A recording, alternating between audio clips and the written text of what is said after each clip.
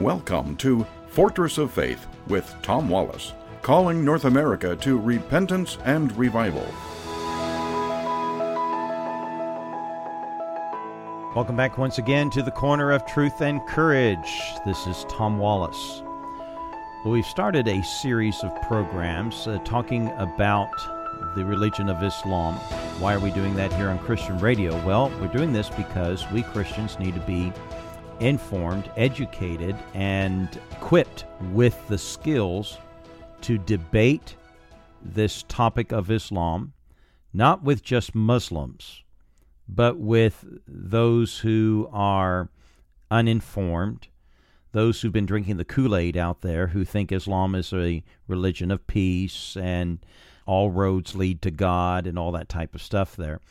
No, we as Christians need to earnestly contend for the faith. And we have a challenge on our hands today because Islam, which is now captivated 1/4 of the world's population, and Islam is growing in our nation quickly, largely because of immigration. We better get a hold of that.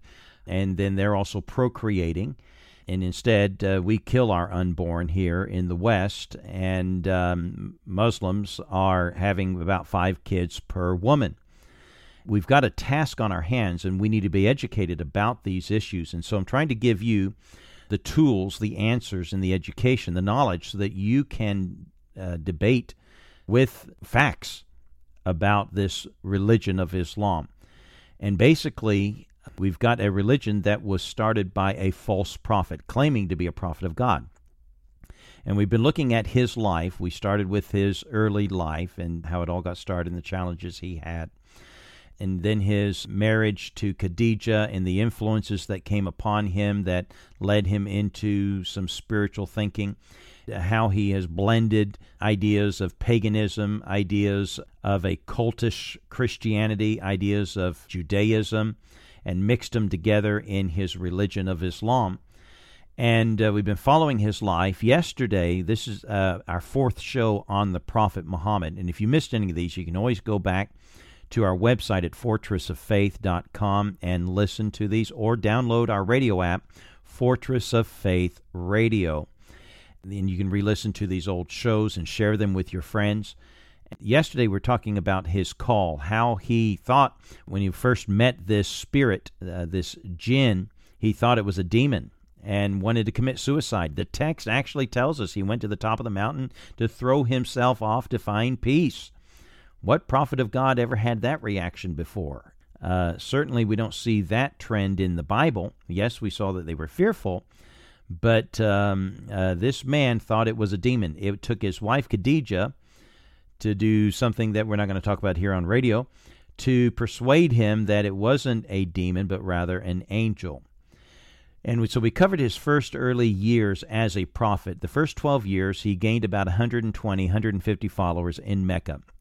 His uncle dies in the year 622 A.D., who was his protector, and the people of Mecca are tired of his preaching. He preaches monotheism, only one God, when they are polytheist. There are 360 deities that are worshipped there, and they've had enough of him, and they throw him out. And so Muhammad becomes the first Muslim refugee, and he and 120, 150 followers leave Mecca, and they make their way north to a city called Yathrib. Now later, the name of the city is changed to Medina, but he goes to Yathrib because there are Jewish tribes there. Now remember, his demon, his jinn, tells him that his God, Allah Lu'alahi, the moon god, is the God of the Jews, the God who made a covenant with the Jews and gave his revelations first to them and also to the Christians, and now he's giving his revelation to the Arabs through Muhammad. And so he greets these Jewish people with glad tidings, I'm your prophet, and he begins to preach to them his message. Well, it doesn't take them long to realize this is not God's prophet, because he's preaching something that's not consistent with the book. And so they reject him, and they throw him out. So now Muhammad has a dilemma. The Arabs don't want him. They've thrown him out. The Jews have rejected him. They don't want him. So nobody wants him. And now all of a sudden, the message that Muhammad starts, the message he preaches changes from this point. Now, the year is 622. This is called the Hijra. This is the Hijra. This is called the migration. And the Islamic calendar starts on this date.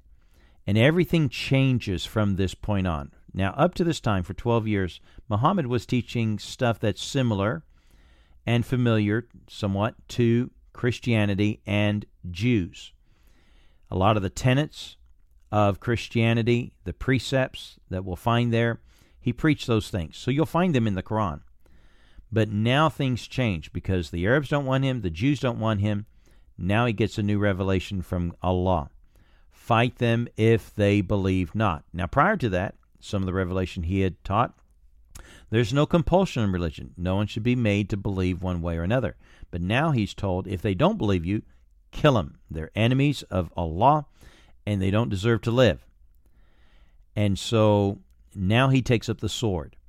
And from here on out, the passages that are in the Quran, you can tell which ones were written, which ones were delivered when he was in Medina compared to the ones that he had in Mecca. The ones that were delivered to him in Medina are militant. You have bloodshed. You have the sword. You have fighting. In Mecca, you have peaceful passages. Again, passages similar to the biblical teachings. But now things become militant.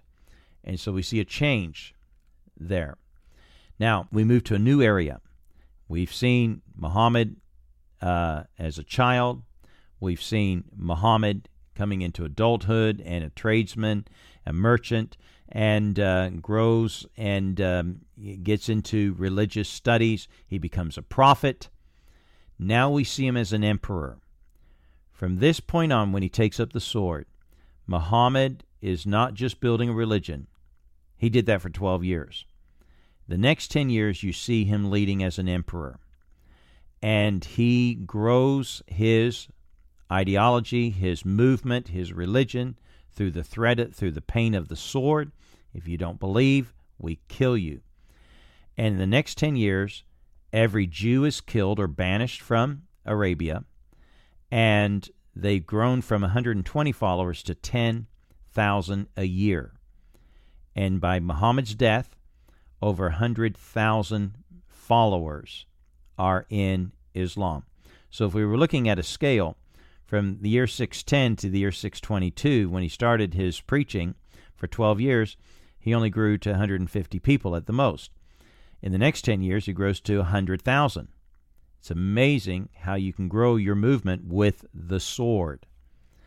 And so in the year 632, Muhammad now controls as an emperor, as the supreme leader and ruler of that region. This is why in the Sharia law, the Sharia is a great place for me to demonstrate that Islam is more than just a religion, that it's also a government.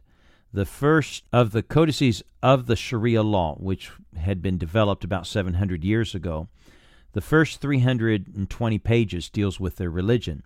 The next 700 pages deals with their government. And so here we see very clearly that Muhammad was not just building a religion, he was building a kingdom. And we have promises that Muhammad makes to them through, revelation he got from God, that, man, if you die today on the battlefield as we fight these people, these infidels, for not following us and for not believing the message, if you die today, you get these rewards, the 7 blessings of the shaheed, the martyr, the one who dies killing the kafir, performing jihad, the struggle against evil. Their sin is forgiven the moment their blood is shed, and this is where we get the 72 virgins being promised to them. And the last blessing is that they will also plead for 70 others. So not only do these men who die on the battlefield gain their own salvation in the greatest glory in heaven, they also gain the salvation of 70 other people. Now, there is a problem, though. after a while of all this killing of innocent people, the people had a conscience. And they were like, well, hold on, we got a problem with killing these people. And Muhammad receives word from God. And here's what the Quran says to them in Surah 2:16. Fighting is prescribed for you, and ye dislike it. But it is possible that ye dislike a thing which is good for you, and that ye love a thing which is bad for you. But Allah knoweth, and ye know not. So the Quran says that fighting is good for you, that it's prescribed for you. Even though you don't like it, even if you don't think it's a good thing to be doing, this is a good thing. You dislike what's good, and that you love a thing that's bad for you. Letting these people live in peace, that's bad. But Allah knows better, and you don't. That's basically what the Quran is telling the Muslim that has a problem with killing innocent people. And so this was the teaching that people were getting.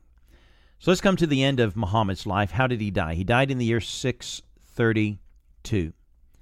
He died at the hands of a woman. Her name was Rahana. Now, this is a very shameful thing if you're from the Middle East and you die because you were murdered by a woman. That's pretty bad. Not only that, she was a Jewess. Rahana was one of his sex slaves. Muhammad had chopped off her husband's head and claimed her for himself and many other people on that same day. This is called the Battle of the Ditch. I don't have the time to get into all the details of that. But so this is how he gets this Jewess to be his property, and she becomes a concubine, a sex slave. And later he actually marries her, one of the 18 wives that now some say as many as 21, but 18 to 21, and some have suggested even as high as 28 wives, and countless number of concubines. We don't know how many sex slaves he had. We know he had 6,000 slaves. But he dies at the hand of Rahana. She poisons him. And as he is dying, the last chapter is uttered, and it's chapter 9 of the Quran. And in that chapter, this is what I call the great financial solution. Muhammad knows he's dying. He now controls all of Arabia. There's nothing left to steal and pillage. And now he sends them after the Christians and the Jews up in Syria. And he tells them in chapter 9, he declares Christians as mushkaroons, as polytheists, because we worship three gods, God the Father, God the Son, and Mary. No, I know you said the Holy Spirit, didn't you? No, Muhammad thought that the Trinity was God the Father, God the Son, and Mary. It's apparent that Muhammad didn't know Christianity very well. And so he declares us as mushkaroon and enemies of the book. And he goes after the Christians in Syria at this time, and he sends them out there. Why? For financial gain, to bring them under subjection, to pay jizya. And we're going to have to stop here, and tomorrow we'll pick up with this subject of jizya and the rest of the life and teachings of the Prophet Muhammad. Join us again tomorrow at the Corner of Truth and Courage. God bless you.